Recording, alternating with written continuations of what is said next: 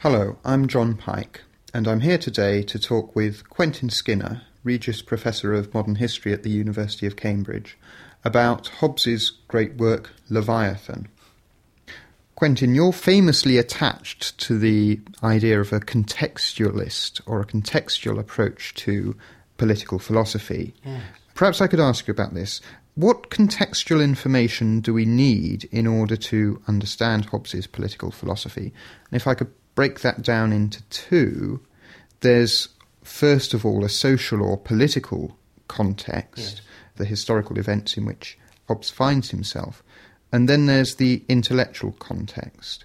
So perhaps we could take the social and political context first. Right. Well, I do think that there is a sense in which Hobbes's Leviathan is about certain political events. Its interest, needless to say, is not exhausted by our understanding of those events and its response to them. But there are at least 3 points you would want to make about the text in relation to its date of publication, 1651, and to the politics of the previous decade. And the first is that Hobbes is deeply concerned with the question of the viability of monarchy. He had seen, with the return of Parliament in 1640, a constitutional revolution put through which would have had the effect of producing a monarchy whose powers were roughly similar to the powers of the monarchy in the year 2000. And he wanted to ask himself if that was viable. And it's very important to him that it does not produce a viable political society because it leaves too much discretion to the subjects to question the sovereign. A second very important feature of the politics of the 1640s for Hobbes was simply the Civil War itself, which breaks out in August 1642, and which gave Hobbes, although he'd gone into exile in November 1640, the sense as the Crown and its followers come to Paris, where Hobbes is living, after the failure of the war against Parliament, gives him a strong sense of the enormous destructive power of civil war, and I think, therefore, the absolute foregrounding of the notion of peace, the most central concept in Leviathan. But those are background considerations. The third and most important point I'd want to bring out is that Hobbes does say in the review and conclusion of Leviathan, which, by the way, is a wonderful summary of his political doctrine, that it was written without other design than to set before men's eyes the mutual relation between protection and obedience, and that he'd been made to think in that way because, and I quote again, he sees by divers books lately printed that the civil wars have not sufficiently yet taught men about the notion of political obligation. Now, what it was that the civil wars taught Hobbes about political obligation is, of course, in a sense, the book. But the specific doctrine which I associate with the book and with the circumstances of its composition is the disjoining of obligation from right. In Hobbes, you are politically obliged if, but only if, you are protected. As he says, protection and allegiance are mutual concepts. Now, the issue in British politics in 1649 with the execution of the king and the abolition of the monarchy and the House of Lords was, did the regime which had done all that deserve allegiance, or is it a completely illegal regime which must be resisted in conscience? Hobbes's doctrine offers a very peacemaking answer to exactly that question, because instead of saying, well, does Charles's heir, the young Charles II as he was to be, now have the rights of his dead father? He says, who is protecting you? And the answer is, you're being effectively protected by this government, so you owe it allegiance. And that's what he tells us in the review and conclusion. And I think that the enormous stress placed on the reciprocity of protection and allegiance is only explicable in terms of that particular crisis. So, according to Hobbes, we owe obedience to the people who protect us, and we shouldn't inquire too closely into how they become our protectors. That's the way to secure peace. Well, that's some very useful information on the social and political context. I wonder if I could ask you now, and this is a huge question, I realise, about the intellectual context of Hobbes's writing. Yes, well, it is, John, a huge question because, like every other book, Hobbes's book is about other books. And I think the key to seeing how to get at this question is to look at the very beginning of Leviathan, by which I mean the epistle dedicatory, in which Hobbes says to Godolphin that his book attempts to pass unwounded between two sides, one of which, he says, is concerned with too much liberty, and one of which is concerned with too much authority. And I think in trying to identify the intellectual opponents, whom of course Hobbes never identifies by name in this book, it's helpful to bear exactly that in mind. What does he mean when he talks about too much liberty? Well, one of the major intellectual contexts here is one which Hobbes does obliquely talk about in chapter 21, called Of the Liberty of Subjects, because he says there that the most destructive force, and it's an extraordinary thing to say, in all of England in his lifetime has been the reading of the classics. And he thinks that a study, especially of the Roman classics, and above all of the historians, and he must be thinking here of Livy's discourses, he thinks that by reading these classics, as he says, people have come to think that they have rights against their sovereigns, and that this has left Europe awash with blood, so that, as he says, nothing has been more dearly purchased than a knowledge of the classical tongues. That's an almost blasphemous remark, because, of course, the dearest purchase was meant to be Christ's life. But he is saying, no, Livy's history. That's done all the damage. Well, what is the damage that Livy's history does? And Hobbes does, actually, in chapter 21, tell us. It says that there's something called a free state. That's to say, a state which is independent, both of any other states, and of any dependence on particular groups of its own subjects. So if it's independent of any particular groups, it must be a democracy, because it must be ruled by the people as a whole. And secondly, we learn from the classical historians that you yourself can only be free in a free state, because if freedom is contrasted with dependence, then the only form of state in which you will not be dependent on some other source of power is one in which you equally are ruling with everyone else. So the doctrines that Hobbes opposes, as he says in chapter 21, are the view that we are only free in democracies, and in a monarchy we are all slaves, as he says, and that there is something which we can call a free state.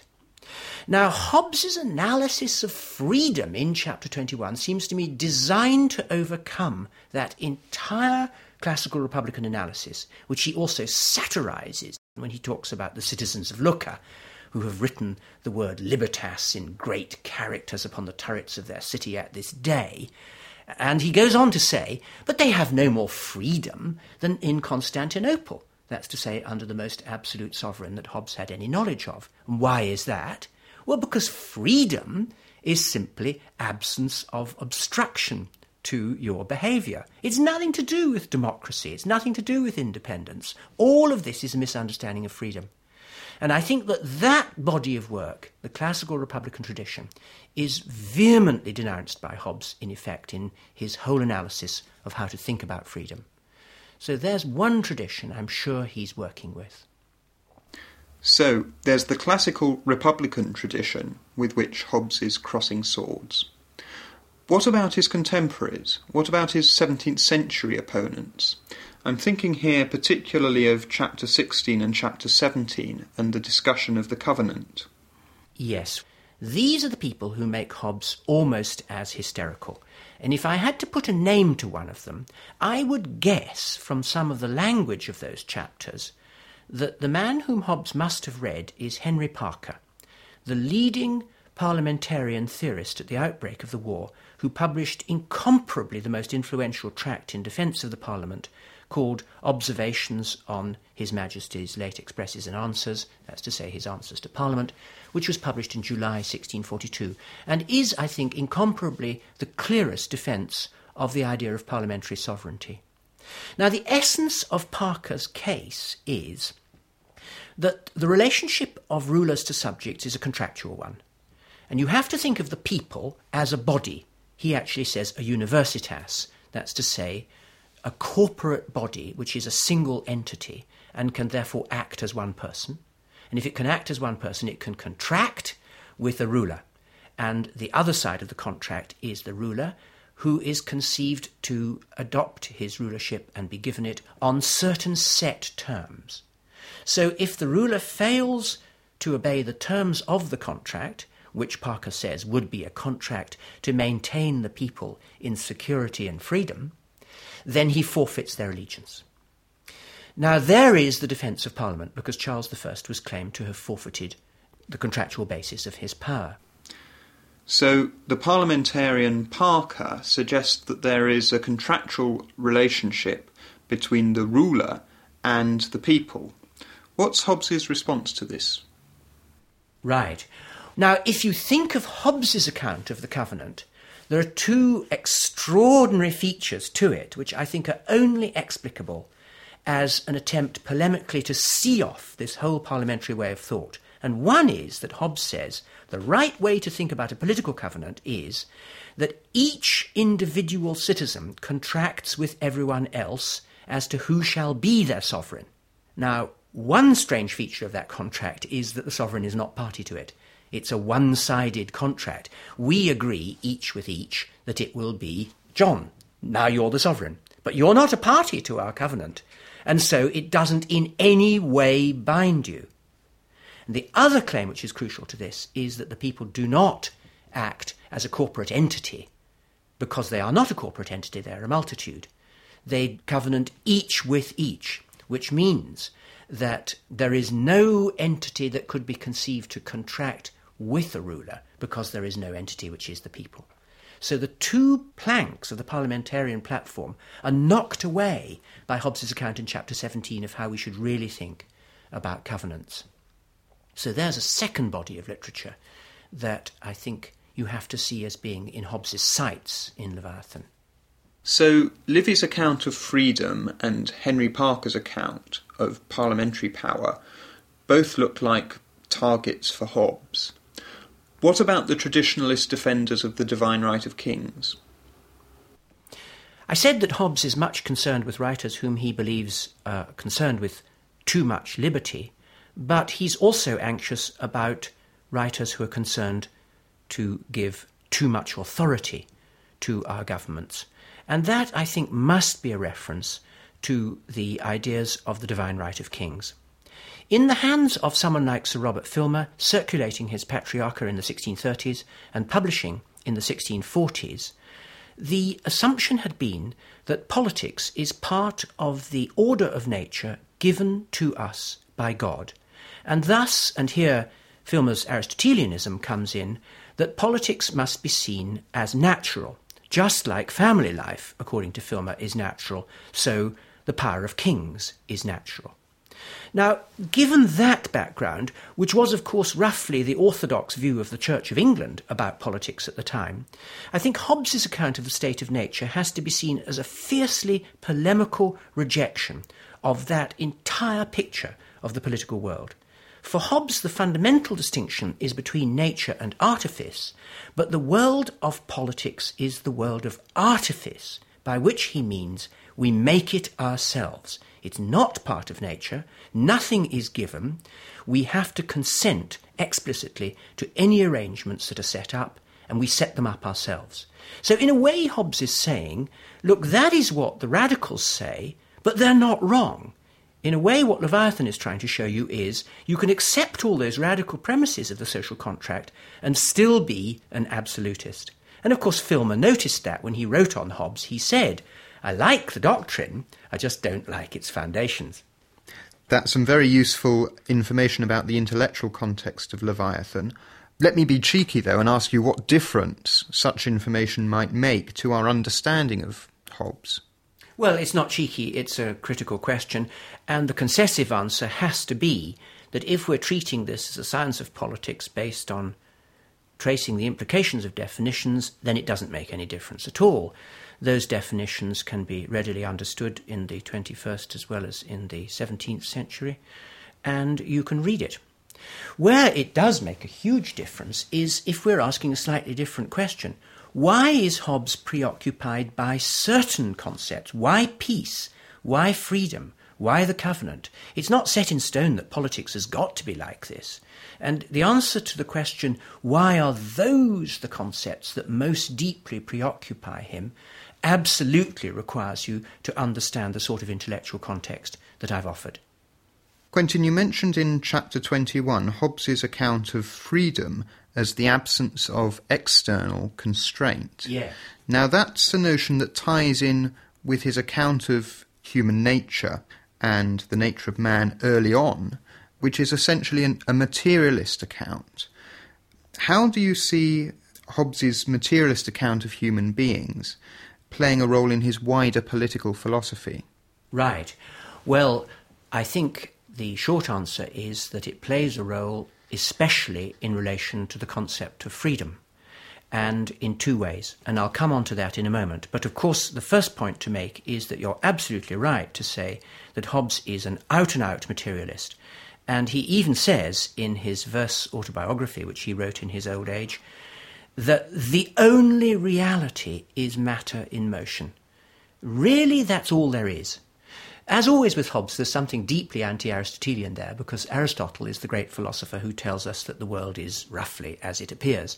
Hobbes, like many 17th century iconoclasts, and Descartes is another great example, thinks that the real underlying truth about the world is that it's nothing like what it appears, and what it really is just motion.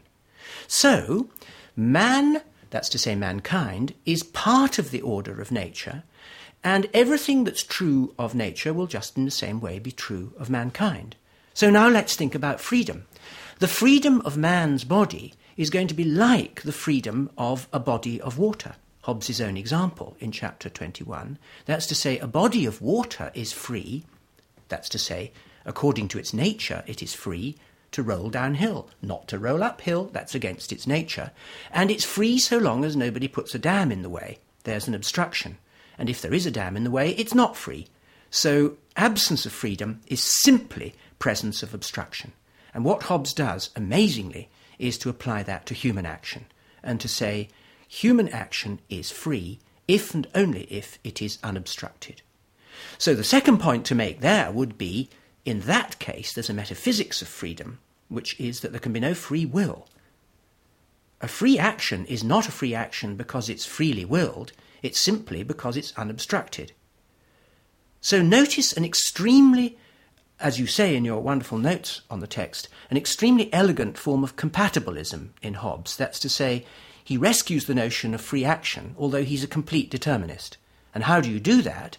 Well, you say, of course there is no freedom of the will because the will is caused, and the will is itself the cause of actions. So there's a causal chain that goes back, Hobbes says, if you like, to the mind of God.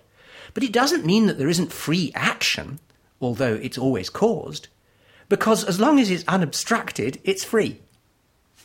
So there is the way in which the materialism really enters the heart of both the metaphysics and the political philosophy. In the build-up to the account of the state of nature, Hobbes gives us an account of power, and particularly of a human desire for power after power. Yes. Does Hobbes, do you think, give us a persuasive account of this desire? Well, it's a very reductionist account. It certainly fits onto what we've said about his materialism, that these bodies have a conatus, they're in pursuit of a certain end, and the end is their own power, and that we're ruled by passions to engage in that pursuit. But even according to Hobbes himself, it isn't quite as simple as that, because there's a strange fissuring of that theory, which I commend to students' attention because it's very little noticed, but there it is running as a different vein through the text, the discussion of generous natures, who are people who are able to control this power, and who, out of pride, are anxious to obey the law, who don't have to be coerced by fear. So there are actually two sorts of personalities in Hobbes' theory, a point rather rarely noticed. But what I would want to say is that whether or not it's persuasive, Hobbes rhetorically has to have this analysis, especially in chapter 13, because what he wants you above all to believe is that the only alternative to absolutism is chaos. And that is the rhetorical fulcrum of the book. Either you have Leviathan or you have war. Now, in order to persuade you of that, there's got to be a chapter which is about what it's like not to have absolutism. And that is chapter 13, the natural condition of mankind, which would be solitary, poor, nasty, brutish, and short, because it would be a condition, as he says memorably in the Latin De Cive, of bellum omnium contra omnes, a war of everyone against everyone else. And the power of that chapter, I think, unusually for Hobbes, is not so much an analytical as a rhetorical power. It's a huge rhetorical portrait of what it would be like to live without government. And incidentally, it strikes me as being a kind of obverse of the primitivist account that Montaigne, in his essay on the cannibals, had given of how much nicer it would be to live without government. Hobbes picks up a great deal from Montaigne here and recycles it as a vehement rhetorical denunciation of the idea that we could ever be autonomously able to govern ourselves. In the last few decades, some interpreters of Hobbes have approached his work using the rather formal analysis characteristic of game theory. Yes. How wise do you think it is, or how useful do you think it is, to interpret Hobbes's account of the state of nature in these sorts of terms? Yes, well, I like the way you distinguish wise and useful. I think it has been extremely useful in that it provides a grid for thinking about some of the most difficult cruxes in Hobbes's text, not just in that chapter, but in the discussion in chapter 15 of The Fool. But I'm not sure that it's wise, because the grid that it imposes on Hobbes's text is completely anachronistic, and there's a danger of criticising him for failing to ask questions which it wasn't part of his project to ask. I don't have anything very interesting to say about this, I'm afraid, except that I don't feel that anyone has understood that celebrated crux about the Fool very well. I'll leave it at that, except to say that one thing that nobody seems to have said about the famous crux about the Fool, who saith in his heart that there is no justice, which of course is a deliberate mistranslation of the opening of Psalm 14. What the Fool hath said, according to the psalm, in his heart is that there is no God. So there's a very dramatic change in Hobbes. But what Hobbes then goes on to say is, he saith in his heart, and sometimes with his voice. And I think that the power of rhetoric is something that Hobbes always hates and fears, and that what may mean that he's a fool is that he's said it. Moving on from the famous account of the state of nature in chapter 13, we find at the start of chapter 14 that Hobbes introduces the right of nature. What does he mean when he's writing about this right of nature? Yes, he means something very peculiar from the perspective of our normal understanding of a right, which I suppose has been greatly affected by utilitarianism, in which theory a right is simply the shadow of a duty. Not at all for Hobbes. A right is simply a liberty to use your power as you will yourself. So it doesn't correlate with obligation at all. It is a bare liberty of action. And that is a very striking analysis of the notion of a right, because it equates rights with rights of action, whereas we might want to talk in addition of rights of recipients. Hobbes simply wants to talk about freedoms. And so it's a demoralised notion of a right. And the image is of, shall we say, the tree in the wilderness and there's only one apple on it. I have a right to that apple, but you have an equal right to that apple. And both of us have liberty to use our power to get it. And we're in completely demoralised circumstances, in the sense that they are not moral circumstances. Now, it's very important also in Hobbes, because this is simply a mistake that a lot of people have made about the text, that when he tells us that the summary of the right of nature is do all that you can to preserve yourself, he is not offering a psychological generalisation. He is not saying, in general, people seek to do all they can to preserve themselves. He thinks that that is generally true, but that's not what he says. What he says is that if they take all the means they can to preserve themselves, that is blameless because it is a right, and a right is simply a blameless liberty.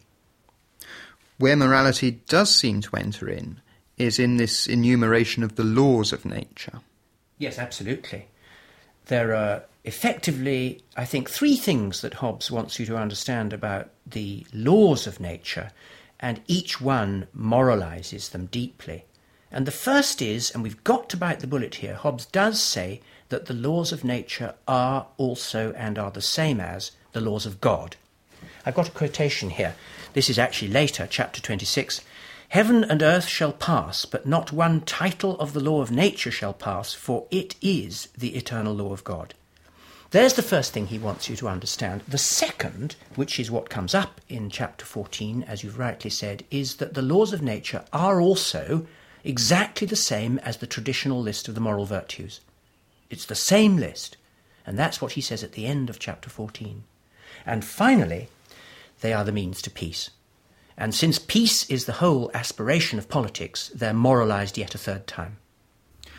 So we can read the laws of nature first as divine commands, as God's word, God's law, second as moral principles, and third as simple counsels of prudence, as sensible guides to our self-preservation. This raises the question of motivation, doesn't it? Why should I go around actually obeying the laws of nature? Yes, well, your account is absolutely right, and this is the moment to say something negative, which is that there's been a whole literature which has suggested that the answer to your question is that you obey the laws of nature because they are the laws of God, and that God is the lawgiver who commands you to do so. Now, Hobbes does say often, and I quoted him, that the laws of nature are the laws of God, but I defy you to find any place in Leviathan where he says that you obey them because they are the laws of God. On the contrary, you obey them because, as you say, they are maxims of reason, and it is reason which obliges you to obey them, and reason which forbids you to disobey them. And Hobbes says, at the end of his discussion, they are improperly called laws, for they are but theorems conducive to the conservation of mankind. And you follow those theorems, and are obliged to follow them, if you in fact want peace, because they are also the means to peace. Now, actually, you do, above all, want peace, and that's what it means to say that you are obliged, by reason, to follow them. Perhaps the most dramatic chapter of Leviathan is chapter 13, but different interpreters, different commentators give different accounts of where the crux is in the book. For example, C.B. Macpherson has argued that the real work's done before we get to chapter 13, and notably you argue that chapter 16 of Leviathan is absolutely critical in understanding Hobbes's political philosophy. Why do you regard it as so important? Good. Well, I think the first thing I'd like to say about chapter 16 is that it's a completely new set of thoughts on Hobbes's part. It's important to remember that the Leviathan is Hobbes's third attempt at his political theory. He circularised very widely a text which he called The Elements of Law in 1640, and he published in Latin his De Cive in 1642. Neither of those earlier versions of the text have anything resembling chapter 16, which is called Of Persons. Now, the reason that I think of Persons as such a pivotal chapter in Leviathan is the very fact that it's a new chapter suggests that Hobbes has seen something for the first time that's really worrying him about his own presentation of his political theory, and he's trying to get at it. And I think that's so, and I'll come to what that is in a moment. But the other way in which the chapter is pivotal is, as it were, to be seen by looking at the table of contents. There are 4 books in Leviathan, and the first is called Of Man. Chapter 16 is the final chapter of Man. It's the end of the world of nature, and it is the beginning of the world of artifice, which is book 2, which is Of a Commonwealth. So it's literally the pivot. It's the hinge that takes you from the world of nature into the world of artifice. And what is that hinge? It's given by understanding what a person is, because Hobbes distinguishes natural persons and artificial persons. Now, I think that the reason, in terms of the economy of the theory, why I want to say this is the chapter we've got to understand, is that I take Leviathan to be a theory of the state. Now, so does Hobbes. And the very first thing that Hobbes says is that he has written a book, this is in his own introduction, about that great Leviathan, which he says is called the Commonwealth or State, which of course is our word. It is a theory of the state. Now, any theory of the state runs into two immediate and obvious problems which remain with us to this day. And one is, how do you distinguish a legitimate state from mere usurpation? And the other is, if the state is the name of the sovereign, and yet the name is the name of a mere abstraction, for after all the state, as Hobbes says at one point, is nothing, it is but a word, how can it nevertheless be the case that it's the state which declares war and peace and puts criminals in jail? Now, Hobbes's answer to those questions, that's to say, what makes it possible to say that the state is sovereign, and what makes it possible to ask, is this sovereign legitimate? Both of those questions, according to Hobbes, require a theory of persons, and that's why it's the pivotal chapter. So what is Hobbes's theory of persons? Yes, well, Hobbes's theory of persons is theatrical through and through. Persons are understood entirely in relation to the concept of representation, or representing someone, or as he sometimes says, personating them, impersonating them. Now, there are two kinds of persons according to the opening sentence of chapter 16. There are natural persons and there are artificial persons. And to understand Hobbes's theory of the state, what you have to understand is what sort of a person the state is, because the state is a person, and it must be because it acts. For example, it declares war and puts you in jail, and only a person could do that. Now, a natural person is, well, I suppose you're a natural person, though by no means all human beings are natural persons, although all natural persons are human beings. A natural person is, roughly speaking, in Hobbes's society, a sane adult male. That's to say, someone who can represent themselves, who is, as Hobbes says at one memorable moment, their own person. Now, lots of people are not their own person, although they're human. For example, children, because they're not legally their own person. Madmen, he says, because they can't take responsibility for their actions. And I suspect also servants are not their own person, because it's the right of their master to speak for them. And that is an extraordinary thought, because 20% of people in Hobbes's England would have been sane, adult, male servants. So the notion of a natural person is by no means coterminous even with a sane adult male. But if there are any natural persons, they are going to be sane adult males. I doubt, by the way, if wives are natural persons because their husbands can speak for them, but widows almost certainly are. So there's a natural person. Now, what is an artificial person? An artificial person is an agent capable of action, but not capable of representing themselves. So that an artificial person can act, but only if somebody else acts in the name of that person. Now, there is an absolutely fundamental but very elusive notion in Hobbes that I've just articulated there, the notion that there are two sorts of actions. There are actions that you and I can perform, but there are also actions that can be attributed to someone, or indeed, Hobbes says, something, which, although they are not performed by the relevant agent, nevertheless count as the actions of that agent, because that agent takes responsibility for them. Now you can see where the state as a person lies on Hobbes's map. The state is an artificial person. The state can act, that's to say it can put you in jail, but only if someone acts in its name. Now, the question then about the state is, who has the right to act in its name? Because that will answer the second problem about the state, which is, how do you distinguish usurpation from a legitimate state? And Hobbes has a very interesting answer to that, which again appears in neither of the earlier versions of his political theory, but is arguably the central concept of the political theory of Leviathan, and you can give the answer in one word, and it is authorization. The state legitimately acts if the person who acts in the name of the state is authorized to act in the name of the state. Now, who can that be? Only the sovereign, Hobbes says. The sovereign is the name of the person who bears the person of the state. That's to say, impersonates it, represents it, acts on its behalf and in its name.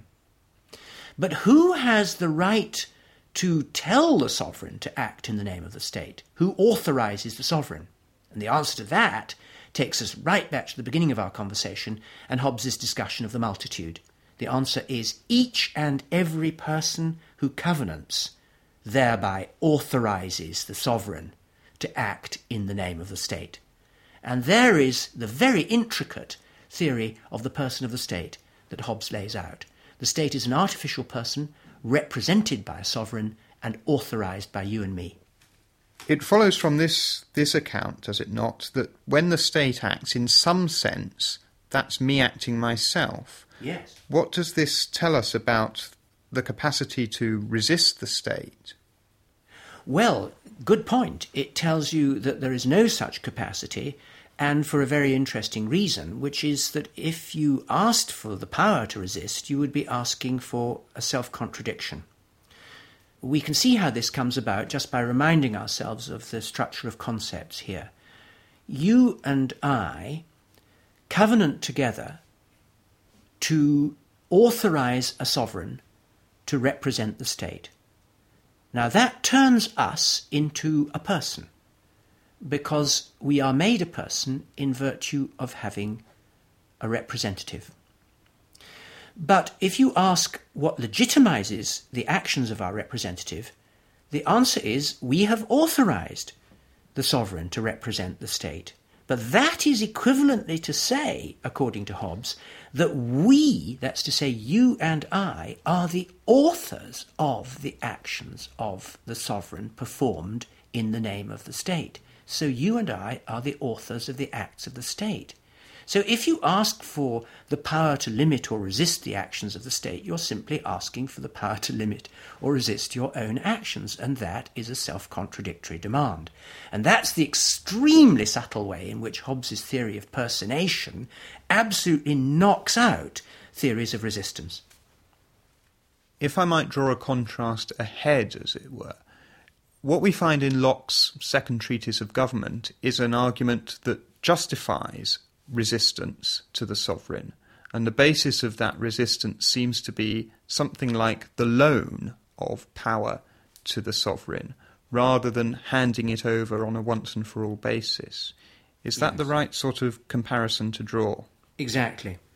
I think that it would be worth saying that a rather crass, but not altogether misleading remark you could make here is that John Locke's second treatise of government recycles Henry Parker's observations that we talked about earlier. The structure of concepts and even some of the vocabulary are startlingly similar.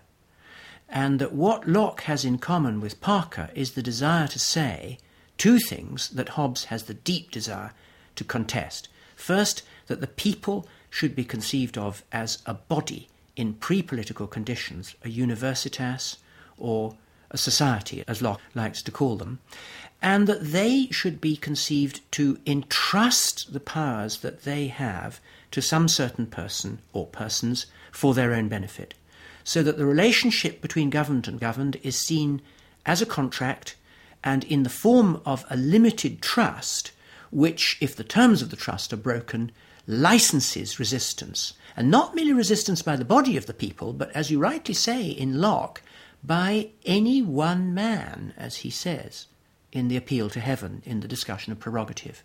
Now, of course, as we were talking about earlier, in my speaking of Hobbes's wish to reply to parliamentarian theory, which Locke is recycling, it's exactly that picture of a limited and rescindable trust which Hobbes designs his theory to try to knock out. We've got this big authoritarian theory from Hobbes in which the sovereign has tremendous power, but it has been argued that Hobbes's authoritarianism is unstable because he does, in the end, reserve a very small legitimate area of resistance for subjects. Do you think this introduces instability into the theory? A very good point.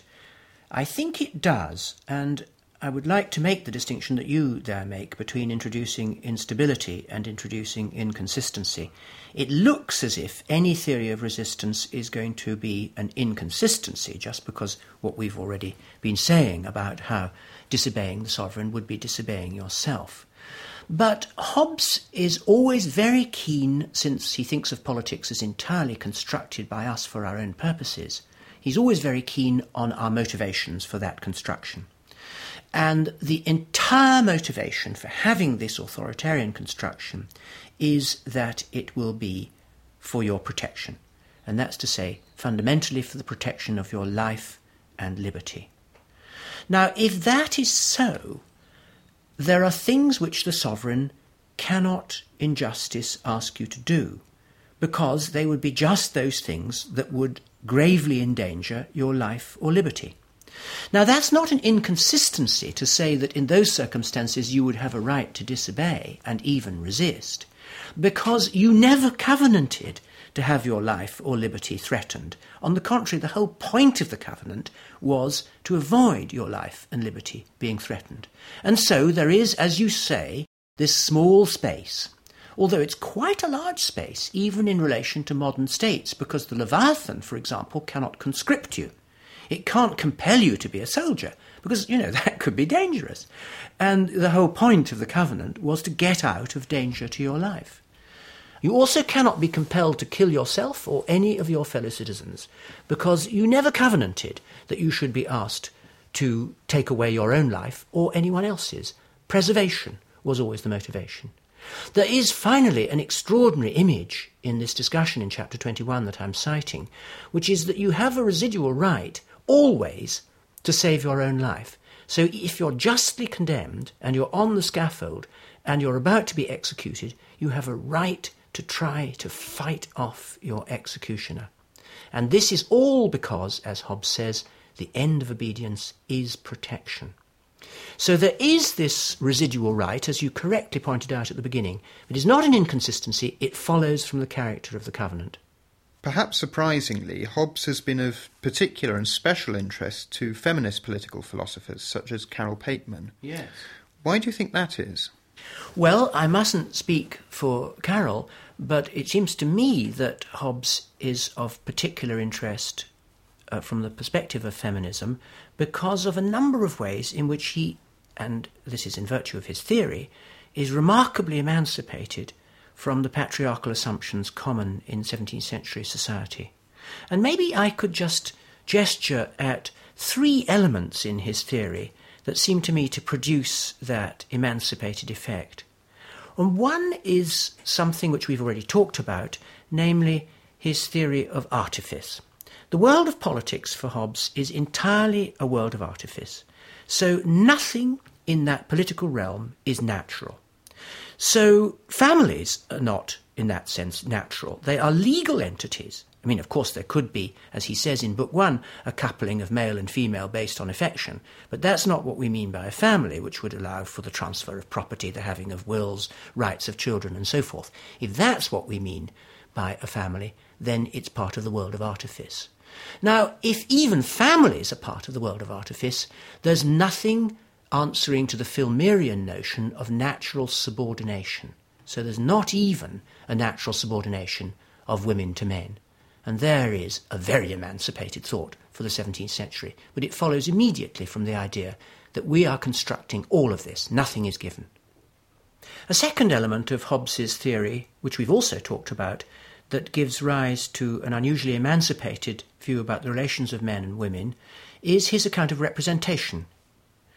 According to Hobbes, there's no reason whatever why a representative should have to resemble the persons represented. And of course that's part of his attack on Parliament, and especially on the Levellers, who thought that you couldn't have a proper theory of representation unless everyone was represented, so the poor with the rich and people who lived in the north as well as people who lived in the south and so forth. Hobbes says that's ridiculous. A representative is simply somebody authorised. There's no reason why one person shouldn't represent everyone. Moreover, he says, although people are gendered, authority is not. So there's no reason why this representative person shouldn't be a woman.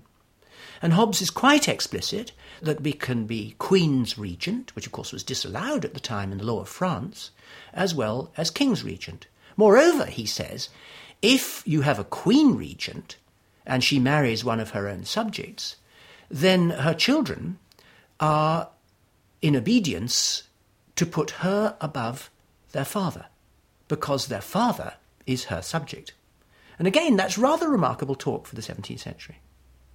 The third point I'd want to make is that Hobbes's theory of obligation generates a remarkably egalitarian view of the sexes, and indeed in this case, a kind of feminist preference, if I could stretch it that far. Remember, as we've said on several occasions in our conversation, that the end of obedience is protection, as Hobbes says. The grounds of your obeying anyone is that they are able to protect you. Now, who is the first person who protects you? It's always your mother. And, of course, in the natural condition of mankind, it might only be your mother, because there might be no family. But under any circumstances, the prime person to whom you owe obedience is not your father, but your mother. So, to sum up, you've outlined 3 reasons why Hobbes could be viewed favourably from a feminist perspective. First is the artificial rather than the natural basis of politics, and that includes the family. The second reason is the way in which representation is not sexually specific. And the third reason is the way in which obedience is owed by children to mothers in the state of nature. Well, that's one way in which Hobbes looks like quite a modern writer. Let me ask you, Quentin, finally, why should we read Hobbes today? What are the enduring features of his political philosophy? Ah, well, that's the most important question of all, so we should doubtless end with it. Let me split that up, because in a way I'm inclined, being an historian, to think that there could be a non sequitur there, even if nothing had endured about Hobbes's philosophy in the sense of there being propositions that we should be disposed to affirm. Nevertheless, I think that there are powerful reasons for still reading Hobbes. And one, if you don't mind my saying this, is simply the extraordinary literary quality of the work. To which I'd like to add that since it's a work which is fiercely engaged at all points polemically with its opponents, it's also, as it happens, a wonderfully funny book to read because they're mostly satirised in the most withering way. And much of the text, as I say, is just wonderfully funny to read. So it is also one of the greatest works of 17th century prose, and well worth trying to approach, I think, in purely literary terms. So that would be a kind of literary historian's insistence that things don't have to endure in the sense of look like us, for us to think them important. I mean, Paradise Lost doesn't look very much like us. Written at exactly the same time, we would nevertheless think there's another sense in which it endures. However, much of Hobbes does endure. And here there's a kind of contingency that we have to take account of, which is of the extraordinary impact which social contract theory of the 17th century and of the 18th, and here I'm thinking particularly of Hobbes and of Locke and of Rousseau, simply happened to have upon all subsequent thinking about politics, so that the grid of concepts they set up, the notion of a state of nature with rights, the idea of a political covenant of some kind of trust, the idea that that generates obligation, the notion that we're talking here about something called the state, that the state has obligations as well as rights, and that that includes an obligation of protection and a right of punishment. That whole structure just happens to be the structure that we have. We still think in exactly those terms. So there are many points in which we can, if we wish, quite straightforwardly seek to sharpen our wits by arguing with this person, who is, of course, amongst our betters as well as our elders. And they are about a number of the questions we've talked about. He has an interesting account of what a right is, has an interesting account, which we haven't actually talked about, of what justifies punishment. He thinks that revenge, for example, has no place at all in punishment and that it must be entirely to do with deterrence. he has a very interesting account of how we should think about the character of the state, an associated view about the general philosophy of action, and so on. In a way, this would be to summarise our whole conversation, but I think it is very striking that the structure of Hobbes's theory is the structure that we have inherited and still employ, and for that reason, if no other, there is a sense in which we can engage absolutely directly with Hobbes. It seems to me true that the concepts and categories of the social contract tradition of Hobbes and Locke and Rousseau are the categories that structure contemporary thought about politics. But especially in Hobbes, those categories seem to be based on a very pessimistic account of human nature. So the social contract is required, partly because of the appalling ways in which we would behave to each other in its absence. Do you think this pessimistic account of human nature is plausible and persuasive? Well, not altogether, I agree, and I think this points to something that C.B. Macpherson put very well, which is that Hobbes presents as an account of man what might be thought an account of 17th century English males. And 17th century English males were, for excellent reasons, in a deeply pessimistic mood. And I think that we do really have to get back to the social context in which this work was conceived to end with, if we're going to do justice to Hobbes's pessimism. This is a theory overwhelmingly marked by the experience of civil war and the chaos that ensued. Hobbes's pessimism is probably overemphasised, except when we reflect that those were the circumstances in and for which this text was written and the problems that it was designed to solve.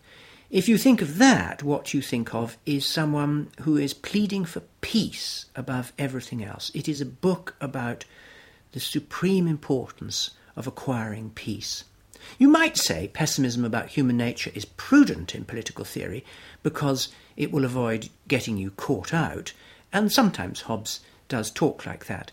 But I think he is marked by his time, and that his pessimism does give rise to some of the more unamiable features of his theory, and it also gives rise to its fundamental structure, that's to say, the view that if you're going to get peace, what you have to recognise, although you won't want to recognise this, is that you've got to give up all discretion as citizens in relation to the law, hand over all your rights, and trust someone to rule on your behalf.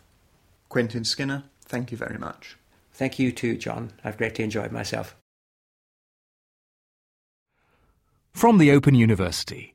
For more information, go to www.open.ac.uk/use.